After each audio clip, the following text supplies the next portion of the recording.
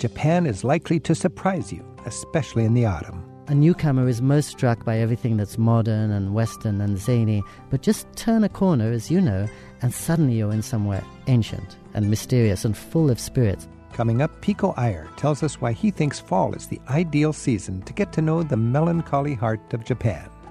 Among the Nordic countries, Sweden has a distinctive personality. Big sister Sweden, she is very concerned about that everybody should be treated equal, everything should be fair. Guides from Stockholm and Uppsala tell us how to make a trip to Sweden affordable any time of year. And travel writer Robert Reed recommends immersing yourself into your next destination before you even buy the plane ticket. One of the best things about getting excited about a trip is trying to understand the conversation that's already in place. This is what a travel writer does. Learn how to travel like a pro in the hour ahead. It's Travel with Rick Steves.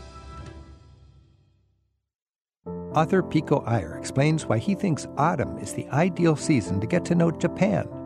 And don't fear the high cost of traveling to Scandinavia. Guides from Sweden will share tips on how the average Swede gets by. That's all a little later in the hour ahead on today's Travel with Rick Steves. We're at 877-333-7425.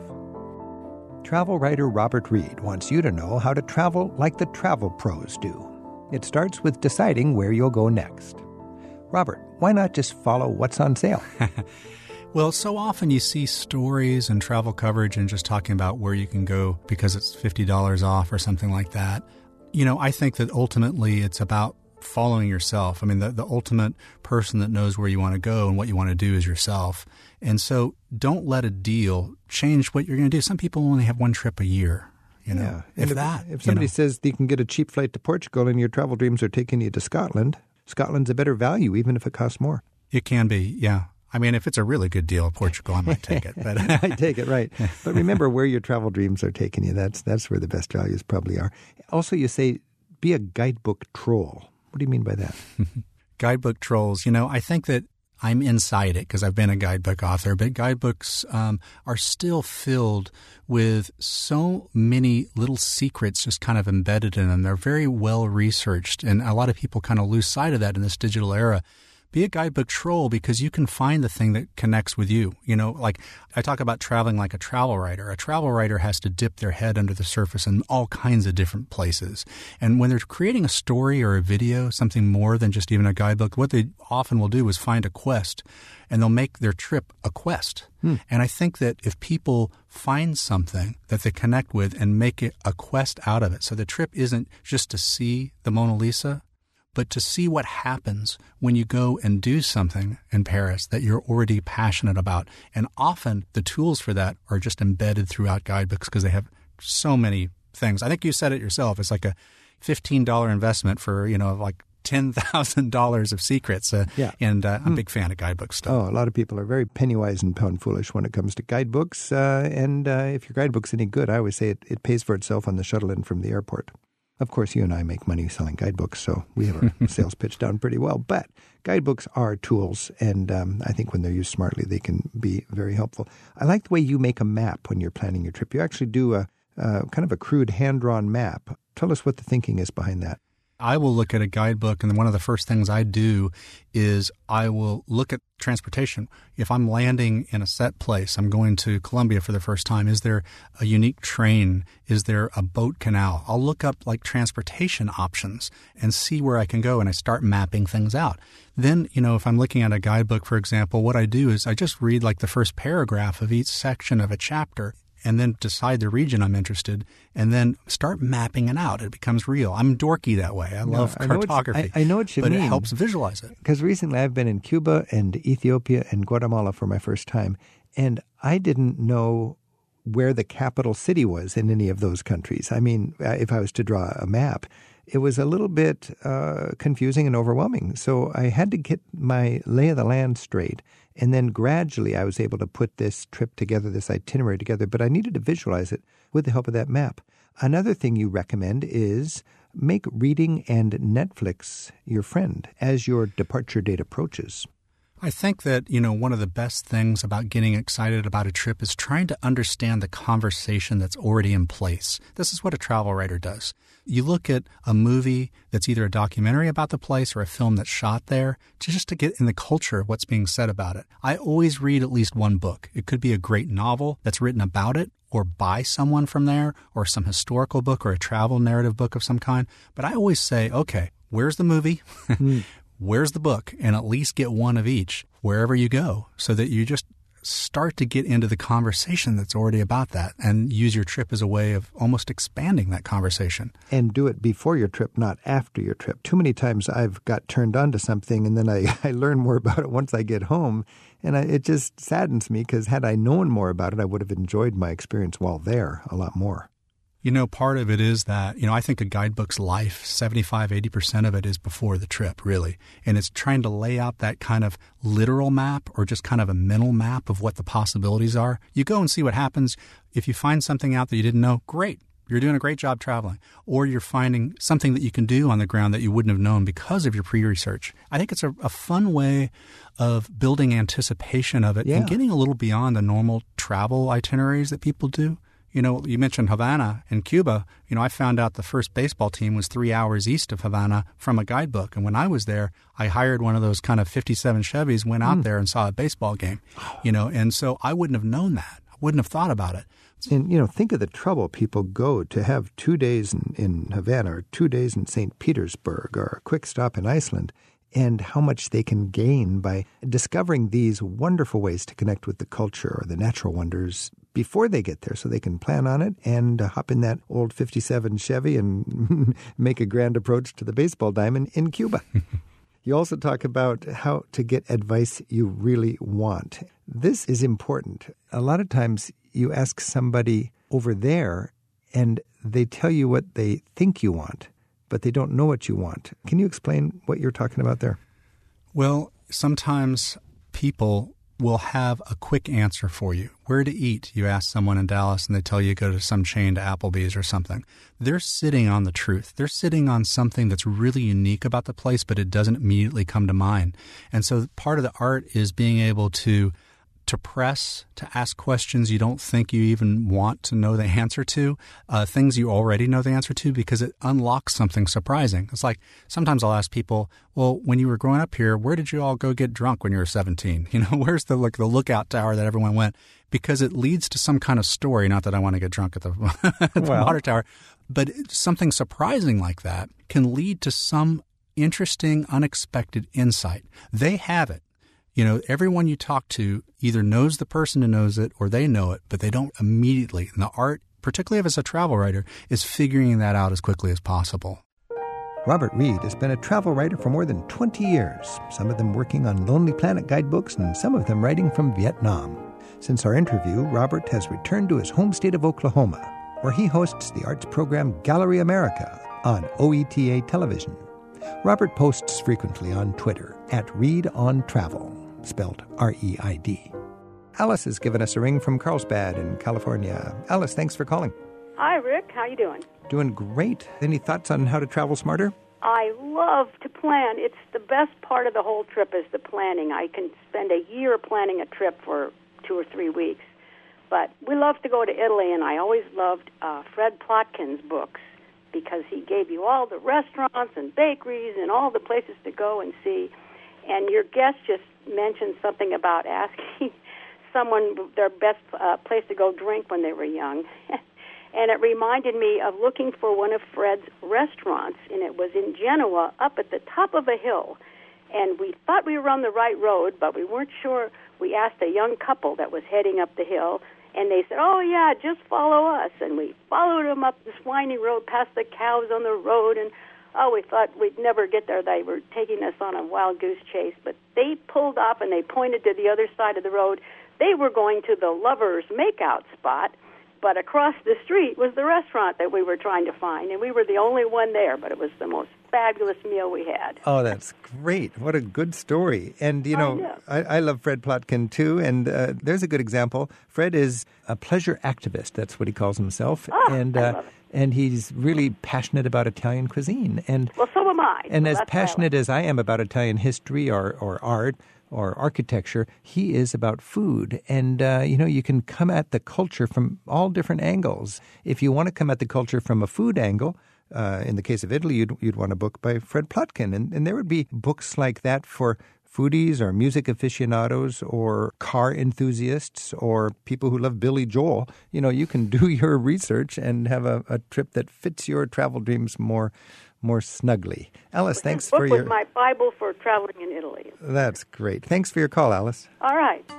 This is Travel with Rick Steves. We're talking with travel writer and guidebook researcher Robert Reed. And Robert, you mentioned that a lot of people are thinking guidebooks are sort of becoming out of date, and it's almost fashionable to bash guidebooks. You made a pretty good case that guidebooks are still practical tools. I like to think they're practical tools. And one thing I find is, you mentioned the life of the guidebook starts well before your trip. When you read your guidebook in advance, you head off pitfalls. If you're going to Iran, you've got to know how to handle the boycott and what's it like in a land where you can't use your credit card. In the case of Iceland, they don't even use cash. You don't want to change money because you'll use your credit card everywhere. You and I have both been in Cuba. You got to know if you're going to use the local currency or the convertible currency. You wouldn't know about that unless you had a guidebook to read in advance. Make a case for guidebooks here to wrap up this conversation. Well, guidebook is your stepping stone into this place that you don't know, and they've been there many times, and you should follow them because they can lead you all kinds of places left and right by people who care and are very passionate about it. It's very difficult to make a guidebook. And so to do that means you really love the place. And it goes in so many different directions that I do believe, particularly for some of the more difficult destinations, as you mentioned, that there's got to be a long life for this. It is anything you want it to be. It's not that prescriptive, really, because it covers so much. You find what connects with you in it. And then when you're there, you can open your eyes and explore, just go out on the sidewalks on your own, having prepared yourself for the possibility. Possibility that you're talking about is greater than ever. I mean, there's a lot of fear in our society, and a lot of people they have anxiety about this and concerns about that. But when you travel, you realize this world is filled with joy and love and beautiful people that you can meet. And it's, in a way, it's a golden age of travel. It really is the golden age of travel. Never has there been a time when it's easier to go farther, to go to places that you couldn't have even imagined going 20 years ago. There's new groups of people traveling for their first time, and it's exciting.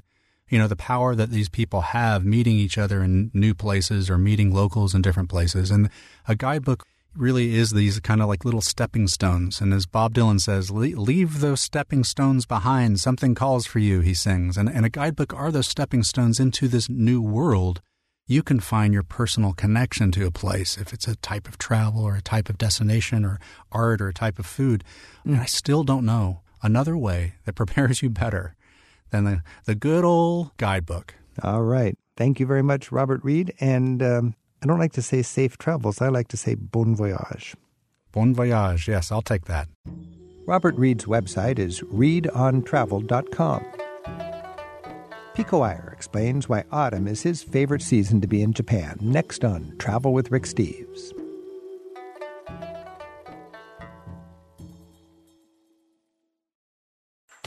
Pico Iyer left a lucrative office job in Manhattan for a Zen monastery on a back street of Kyoto more than 30 years ago. Since then, he's written 2 novels, 10 works of nonfiction, and even the liner notes on 4 Leonard Cohen albums. His latest book, Autumn Light, gives us a rarely seen slice of daily life in Japan, where he lives in an apartment with his Japanese wife in a quiet suburb of Nara. Pico, welcome back. Thank you, Rick. In your book, you have a great quote that contrasts the marketing imagery of Japan with the reality. You write, "Cherry blossoms, pink and frothy as schoolgirls' giggles, are the face the country likes to present to the world, all pink and white eroticism.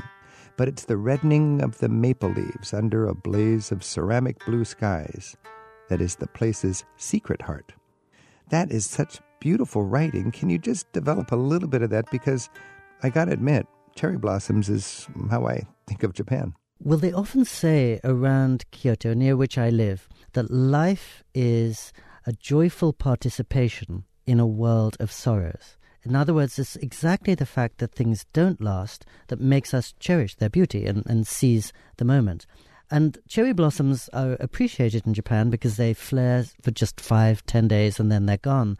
But I think autumn is like a deep journey into that mixture of wistfulness and buoyancy, of radiance and melancholy. And as you may know, in Japan, there's one word that's used for the self that exists in private behind closed doors, and another completely different word for the self that's out in public. And so I think the cherry blossoms are a beautiful surface that Japan can put on every poster and postcard and is bewitching. But if you really open a door and go into a Japanese heart and life, I think what you'll find is this beautiful melancholy and this keen, exquisite appreciation of the fragility of things and the beauty of them precisely because they don't last. So that's why I feel that the late November, which is when the autumn really flowers in Japan, is its secret heart.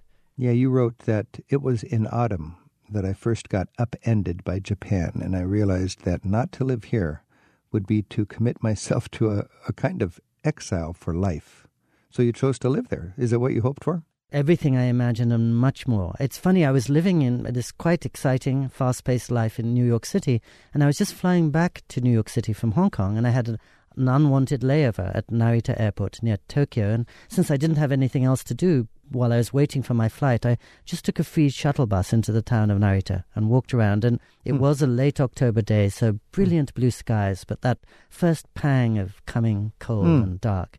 And 2 hours walking around the town of Narita so moved me and felt so familiar that by the time I boarded my plane, I decided I'm going to come and live in Japan. If I don't, something will always be unresolved within me. And it took me 3 years to extricate myself from my job working for Time magazine, but finally I did, and it's one thing I've never regretted. I've been there, as you know, 32 years, and I would gladly spend really every day of my life in Japan now. Wow, a free shuttle bus during a layover where you just were too restless to sit there and just hang out at the airport, and it changed your life. Yes, and for anyone listening to the show who is in Narita Airport, please go into that town. What I didn't realize at the time is that the central temple in Narita, 20 minutes from the airport, is 1,000 years old. It's one of the great pilgrimage spots in Japan. People sometimes walk 46 miles from central Tokyo to pay homage to it. And there it is near all the airport hotels. And in some ways, that's the essence of Japan. I think when you first go to Japan, often a newcomer is most struck by everything that's modern and Western and zany, but just turn a corner, as you know, and suddenly you're in somewhere ancient and mysterious and full of spirits, and even in the town of Narita. This book, Autumn Light, really is about death and it's about aging. What's going on in your family that has you looking at things through this lens? Well, this book begins with the death of my 91-year-old father-in-law. And then my wife had to move her 86-year-old mother, whom her father had been looking after, into a nursing home. So the same kind of story you would hear in the US or England or anywhere. But I think in Japan, death is really a fact of life, the ultimate fact of life. And so as soon as her father died, my wife had to buy a very expensive Buddhist name to protect him in the afterworld.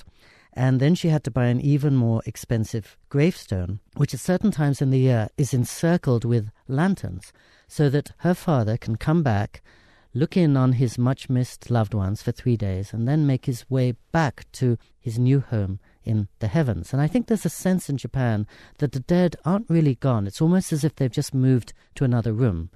So my wife still, on a day off, makes this 2-hour trip each way to what in Japan is regarded as a city of tomorrow. In other words, a graveyard, and she goes and talks to her late father and her long-departed grandmother about all the family news. And, of course, people do that everywhere, but I think in Japan there's a much greater sense of closeness to the dead. Pico Iyer is the author of a dozen books, often with a cross-cultural theme. Among his latest is Autumn Light, in which he takes us 3 train transfers from Kyoto into the small town where he lives half the year. He's also released a collection of observations and provocations that he calls A Beginner's Guide to Japan. Pico describes his friendship with the Dalai Lama in an extra to today's show. You can hear that and Pico's earlier Travel with Rick Steves interviews at ricksteves.com/radio. Now, as Christians, people go to heaven or they go to hell. At least that's the way it's looked at. In your wife's outlook? Is everybody just in the city of tomorrow, or is there a slum of tomorrow and a nice modern city of tomorrow? This is such a good question. I wish you were here answering it. But no, I think exactly as you said, I think everybody is in the city of tomorrow. The one difference is if somebody suddenly loses her life, as happened in the tsunami, 18,500 people suddenly swept away in 2011. They're sometimes seen as hungry ghosts. In other words, they haven't had time to prepare themselves for the city of tomorrow. So the spirits are still all around us and something uncompleted. And they even have exorcism ceremonies to try to deal with this situation where the sort of undead are all around us. But I think, again, one reason I stress all this is that when I first arrived in Japan, I was fascinated by the latest Sony gizmos and the Toyota cars and the toilets that talk to you, all that kind of thing. But the longer I've been there, the more I see how it's really a place saturated with spirits. It's an ancient, primal, pantheistic place. And I think that's what makes it so fascinating for me. Wow, ancient, primal, and pantheistic. And that ties in with the fact that we're all dealing with our mortality. And I believe Japan is a aging society, just like America is an aging society. So do you think these Japanese rituals and traditions make aging and dying in Japan more graceful, more dignified, less scary than it is in the United States? I think it gives people a container. As you know, Japan is a society of rituals. And what that means is that when somebody dies, everybody knows exactly what they have to do for the next 48 hours and then a week later and 7 weeks later and a year later. And I think when you or I in the United States suddenly lose a loved one, we have all this confusion and anger and sorrow, and we don't know what to do with it, where to get it out. And I think in Japan, there's just a sense, these are your marks, this is what you do, this is the same thing people have been doing for hundreds of years, and it doesn't take away the sorrow or the anger, but it at least gives you a guide, tells you what to do in those initial, most fragile moments, and reminds you that this is just part of a cycle. It's like the coming of the autumn, and that autumn is the first step towards spring, and it's not necessarily something to mourn. It's just a process, like the trees growing bare, and then they'll gather leaves again soon. So to what degree is Autumn Light, the book that you've written in your mind, an opportunity to look at aging and death in a different light, or just a guidebook or a memoir about Japan?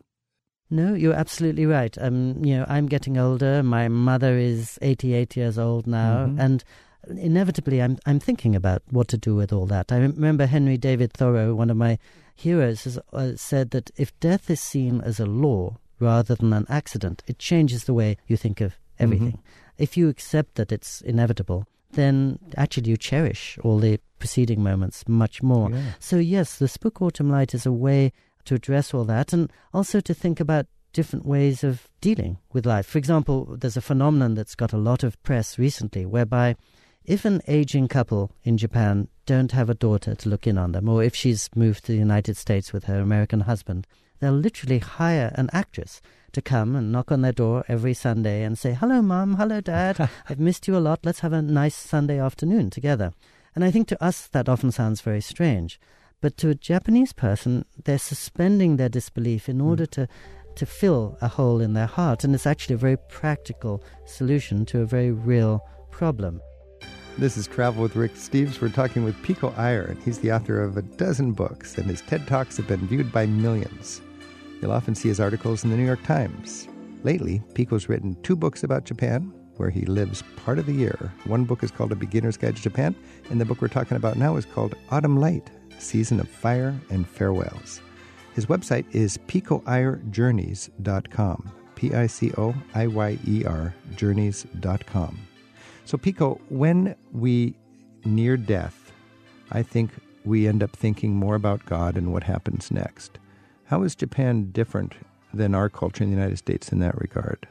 I think it's very similar, and I think that's one of the many universal things. And in this book, in some ways, I was concentrating not on the many ways Japan is different, but the many ways that it's the same story you would find anywhere, even though it plays out in a different language. So I remember when I met my wife and she was 31, and the last thing she wanted to do was to go to a graveyard or to think about death or to make food every morning and put it out on the household altar for her grandmother, which now she does do.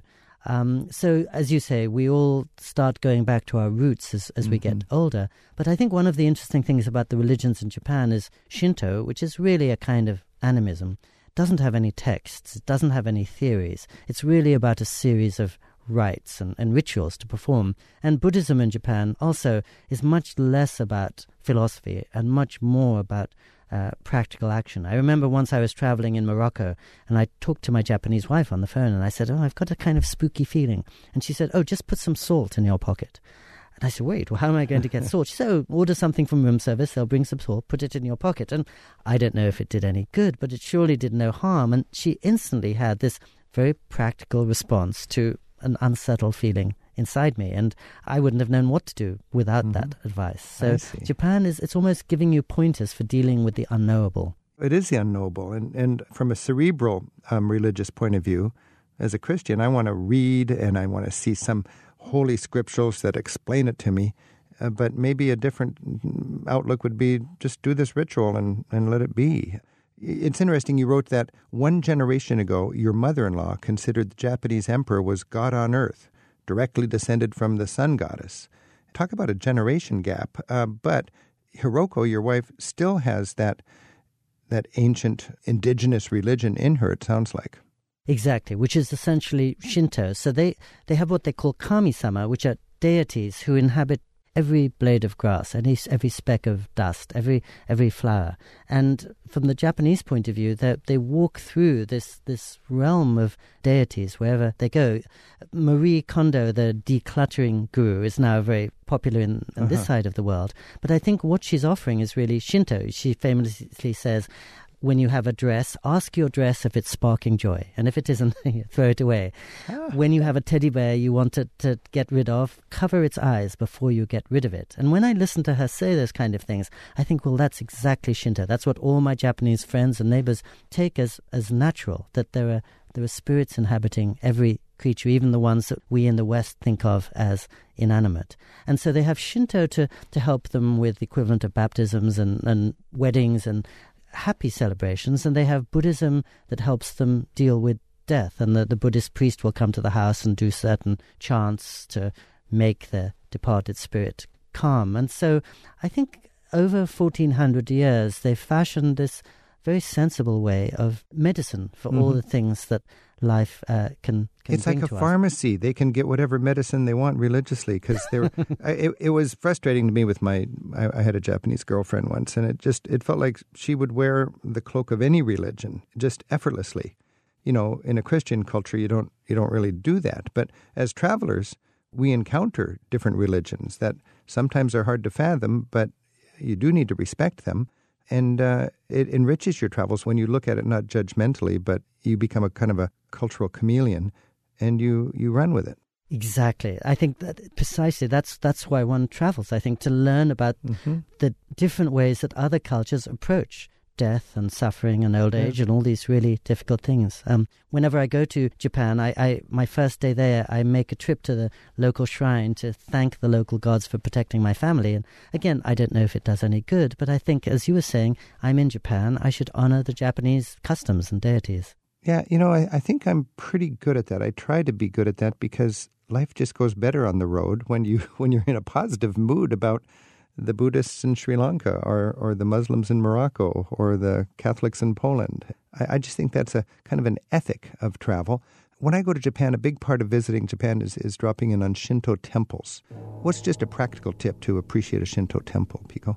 Well, they're open 24 hours a day. There are no gates other than those big orange torii gates. The Buddhist temples often are open from 9 to 5, the way a church might be in the West. But the Shinto shrine is everywhere, and it's usually in the middle of trees. And yes, I recommend going there at dusk, going there in the early morning. And you don't have to understand it. You just have to feel that a lot of people are bringing a lot of respect and attention to it. And I loved what you said about travel, because I think we travel to learn from other cultures and to see what's different and how that difference can expand us, rather than being upset by the fact that they do things differently than we do. Pico Iyer, to talk to you inspires me to travel and travel with an open heart and a willingness to get out of what I think is the norm and just to celebrate that opportunity. And it makes me sad for people that don't take the opportunity to travel who have the opportunity. And it makes me really happy for people that do take the initiative to learn from the rest of the world. Your book, Autumn Light, is a thoughtful look at our mortality and aging and so on. Let's just close it thinking about your book and the lessons you're trying to share in your book. You've got a loved one who's dying, and you could take him on one trip to Japan. What experience would you share with them to make them more comfortable with what lies ahead? I would go to the sacred mountain known as Koyasan outside Osaka, which you ascend by a cable car, and at the top there's nothing but 135 Buddhist temples, many groves of 800-year-old trees, and 250,000 graves. It's a very solemn, dignified place. You stay in a temple, you eat in delicious temple vegetarian food, you can see fire ceremonies every morning, and I'd say it's the most powerful place I've been to in Japan, and it just gives you a sense of sacredness, which means that when you take the cable car down 2 days later, you feel like a different person, something solid inside you that maybe there wasn't there before. What is the name of that place again? Koyasan, Koyasan. And 52 of the temples really serve as guest houses. They all open their doors to visitors, and it's very easy. There's a tourist information center there, and they will quickly make a reservation for you to stay at any of these temples. They're more or less the same, but each has its own little garden and rites. And you just walk along this narrow street in the city of temples, lit by lanterns after dark, and you're in another world. You're really in the 9th century, which is when this city was, or this mountain was created. It sounds wonderful. Koyasan. Pico Iyer, thank you for exploring all the thoughts that come to you through your travels and then sharing a lot of them in your new book, Autumn Light, Season of Fire and Farewells. Thank you, Rick.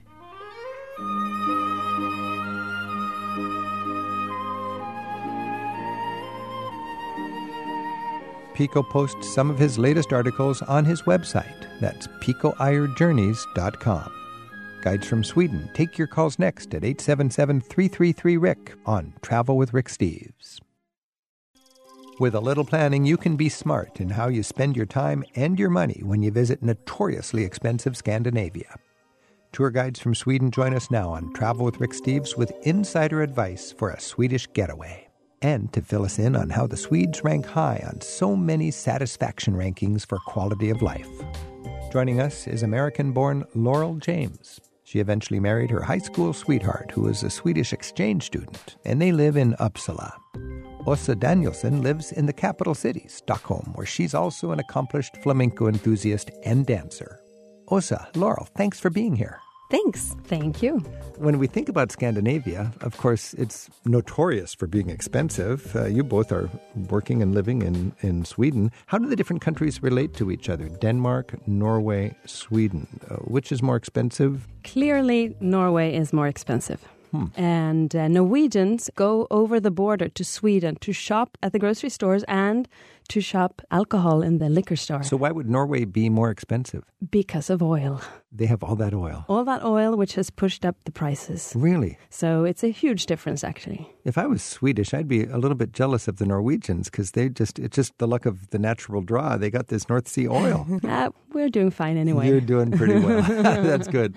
And Laurel, if you think about Denmark compared to Sweden, how is the cost? Yeah, I think I can say the same thing about Swedes go to Denmark to buy alcohol.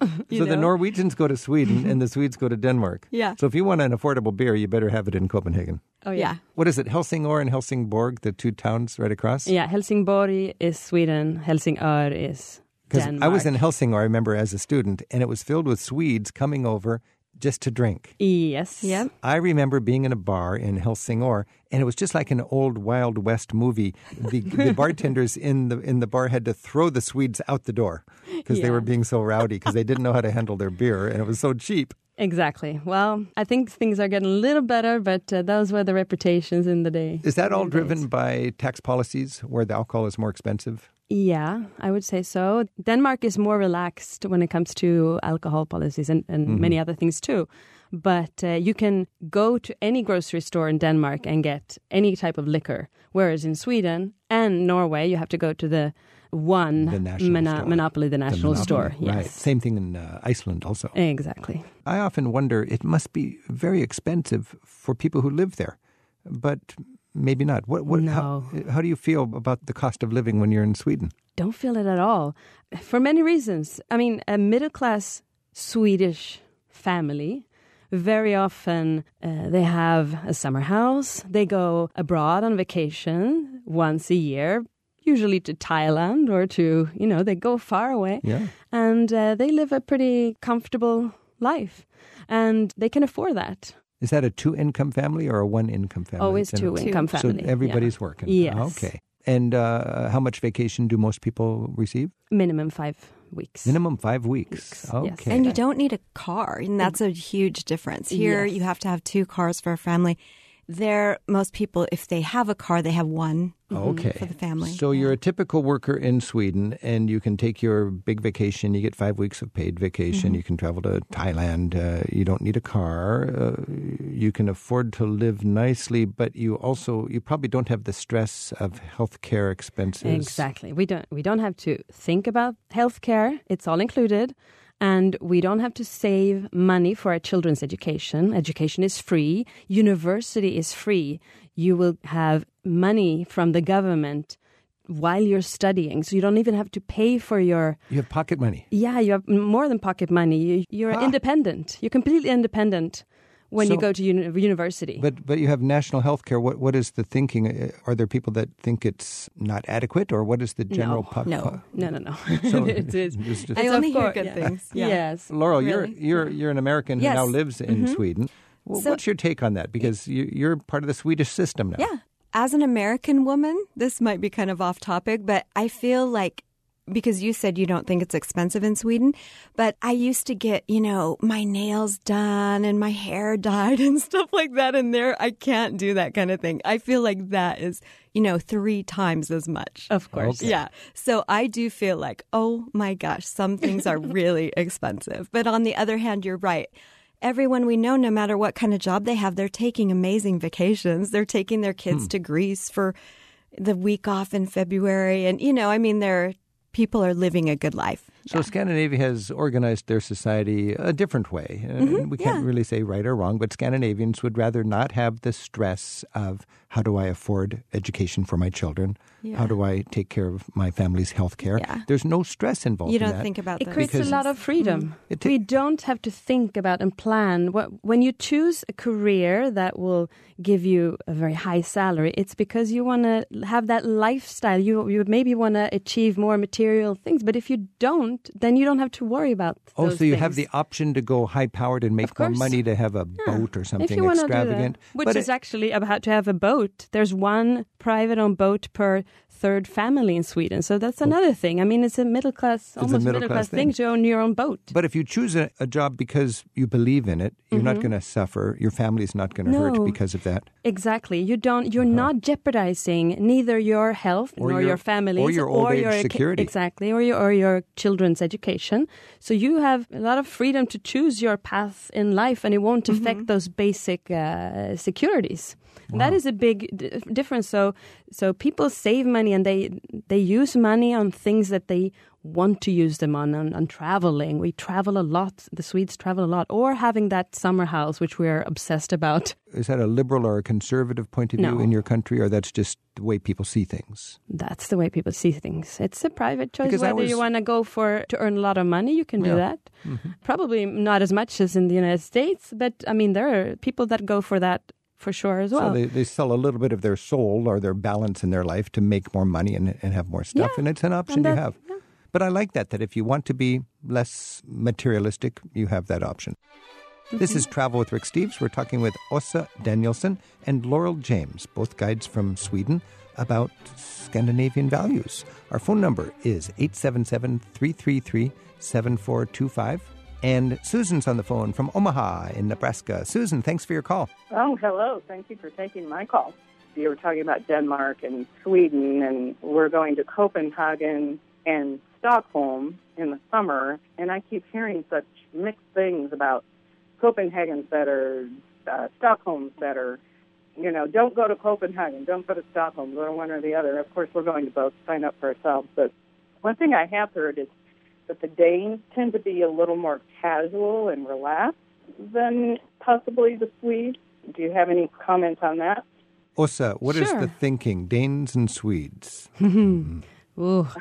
Of which I am half Dane and half Swede, so you can't insult me.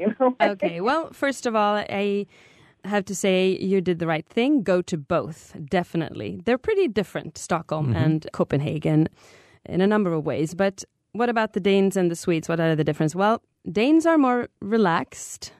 I actually usually talk about Swedes and Danes and Norwegians as siblings in a family. So brothers and sisters. Share a lot of similar values, share similar history, but are different, distinct personalities. So the Dane is a much more relaxed, fun-loving character, likes his beer, got a tattoo, likes to joke, and doesn't really mind so much how to put things out. He's not so afraid of being controversial or so. The Swede, big sister Sweden, she is very concerned about that everybody should be treated equal, everything should be fair. She is more political correct. Sweden and Denmark can get on our nerves a little bit. We like to tease each other as well. I can imagine. Yeah. I'm picturing this in terms of siblings in a family. Okay. And the Norwegian? Is the youngest brother, a little bit dependent before first of brother Denmark and then sister Sweden, but finally became independent and won the lottery, that oil. That Won they the found. lottery, that's Yes. right. But still the younger brother, because Yeah, I remember when a the little- Olympics were in Lillehammer and Oslo, Yeah. people were all nervous about, are they going to get ready in time? And they Yeah. when is Sweden going to come in and bail them out? Things were traditional a little bit later Okay. in Norway, but now they're caught up. So things are changing. So Laurel, that's from Åsa, whose family is Swedish for a long, long time. You're an American who's adopted Sweden and you live there now. Does that make sense to you, observing this Definitely. Scandinavian When family? you go to Copenhagen, I mean, it's just It's like a jazz all of a festival sudden all the time. relaxed. Yeah, and the smoking and drinking on the sidewalk, and you would never see that in Stockholm. And So it's more proper, so- more careful, as Åsa said, more politically correct. yes. All right. Susan had the question about the different cities. I've always felt very strongly that the three Scandinavian capitals, Oslo, Stockholm, and Copenhagen, are so distinct. Yes. They're so easy to get to. And if you get as far as Copenhagen, somehow find 4 or 5 more days and have a couple of days in each of the other cities. I guess if you had to be really unbiased, I would say the greatest sightseeing is in Copenhagen, the history and so on. That would be my take. But I love Stockholm and I love Oslo. And I'm sure Åsa is going, Copenhagen, what do you mean? But there's so much to see in all the capitals. I would say that Stockholm is a very beautiful city. It's 14 islands and it's water everywhere. It's bridges. It's one of those green. cities. One of those cities with a bike program that really works for tourists. I just have a bike when I'm in Stockholm, and it's wonderful to bike around the town. It's very pretty, very livable, and people are friendly. Actually, when we say that, people always say that, oh, you're so friendly. People are so friendly, and it's so easy to get contact with the locals because everybody speaks English and they like speaking English. So that is actually for all of Scandinavia, I would say. When I go to my relatives in Norway at a party, they just say, we're speaking English. And everybody goes, I don't care. Okay, it's English. Rick's here, you know. And it's I would have felt a little bit like I'm putting people in making a problem. But no, it's effortless. Hey, Susan, thanks for your call. Thank you very much. Take care. Our guides to Sweden on Travel with Rick Steves are Åsa Danielsson from Stockholm and Laurel James, who lives in Uppsala. And Donna's calling from Duluth in Minnesota. Donna, thanks for your call. Thank you for taking my call. This will be my 5th trip to Sweden next summer, and I'm taking my daughter, who's never been. We are both fiber artists. We weave and spin and that sort of thing. I'm interested in what would be the best time of the summer to go when we would be able to go to the Hemslöjd or the handicraft spots. And we'll be traveling from Stockholm over to Karlstad in Värmland. So fiber artist, Åsa? So handicraft is vibrant in the center of Sweden, I would say. Actually, it's all over, but Dalarna, the area of Dalarna is usually called the essence of Sweden, and that's where they have the folk art, and that's where they have the Dala horse and all of that. So that is, and also Värmland that you mentioned, that central area has a very great traditions. I wouldn't say that there's any particular time of the year. Obviously, there are displays before Christmas. The Christmas markets display a lot of handicraft. And then there are local fairs that you would have to actually check out each town by itself. And in Småland, around Växjö, you have the famous glassworks? Exactly. Glass Country, which has a lot of glasswork on display, and you can visit the hytta and you can see how the glass is made. And it's a very old tradition, so it's... But for traditional crafts, the key word is Dalarna then? I would say so, that area. All right. Donna, good luck on that. Well, thank you. Thanks for your call. This is Travel with Rick Steves. We're talking with Åsa Danielsson and Laurel James from Sweden. And we're talking about traveling there and also a few budget tips. We've been talking earlier about how it is for locals who live there. For tourists who come in, it is expensive compared to farther south. I know for a lot of Scandinavians, we talked about the alcohol is expensive, and they'll typically have a drink at home first and then go out and just have one drink in a bar. Exactly. So the key is, I would say, the famous words, be a temporary local. So if you are in Scandinavia, if you behave like a Scandinavian, it will not be so expensive. A Scandinavian would never go out for a bar round and just go cocktail from bar to bar like that. That would be very expensive. Yeah. You would have pre-parties at home before you warm up a little bit, and then you go out, and then after parties, especially young people, of course. But that's how you do. You do a lot of home parties, preparing for going out. That way you save a lot of money. And it's actually fun because what we do is, like the other night we had a party, and I told the 3 couples that were coming, everybody bring a cocktail. So because you don't drink cocktails a lot there because they're really expensive. If you go out, it's $20 or $25. Right. So I had each person bring, and make this own like really fun kind of cocktail. And that was awesome. So we got to try 3 different kinds. And okay, so that's just a smart way to entertain in Scandinavia is do it at home. Yeah. And then I remember in Norway, the one-time barbecue. Yes. What is that called? There's a word for it. The Engångsgrill. Engångsgrill, one-time grill. Yes. And it's a disposable barbecue grill. You buy your shrimp and you buy your disposable grill and take it to the park. Yeah, we did that at the park in Uppsala too. Yeah. And walking through the park, you have this wonderful smell of barbecues going on, and everybody's out having a picnic on a summer evening. And the summer evenings go until midnight, So yes. Yeah. So there's a way to go like the locals. Now, when we're sightseeing in Scandinavia, the museums, are they generally... they're subsidized. They're subsidized. So a lot of them are free. Yeah, in Stockholm, there's a long list of great museums that are free now, like the Museum of History, Museum Army, lots of them are for free, so completely they're free. And in places where they're not free, you have passes that give you a free run of the city that can be paying for themselves in 2 or 3 admissions. And one thing great about Scandinavia, if the traveler is a little bit proactive, they can ask one of the docents there to actually take them on a tour around, and they'll describe things. Yeah, there's a lot of free walking tours also. Yeah. And when I go to the big city, I Google free things to do in Stockholm or something. And free things to do in a highly taxed corner of Europe may be a bonanza for somebody because there is that government revenue to make the museums free. Absolutely. And also to move around using local transport. That's how we do it. We either bike or we use local transport. We don't use taxis. No, absolutely you don't need to. We don't. I mean, I do it once a year or twice a year. The local transport system works perfect. It's on the minute. You know when you're going to arrive to a place. And if there's delay, that is something happened along the way and you're going to get 15 minutes late, in Stockholm, you are allowed to hop into a taxi and send in the receipt and they will refund you. That's how sure they are that you're going to arrive on time. Oh, my And goodness. this is a system that works with subway, buses, boats, and trains, and they're all interconnected. So that's how we move around, and that's super cheap. So now when it comes to sleeping for a traveler, Airbnb, is that popular, or what's the way to get around the cost of a hotel? But hostels. Hostels. Hostels in Scandinavia, they are not youth hostels. Right.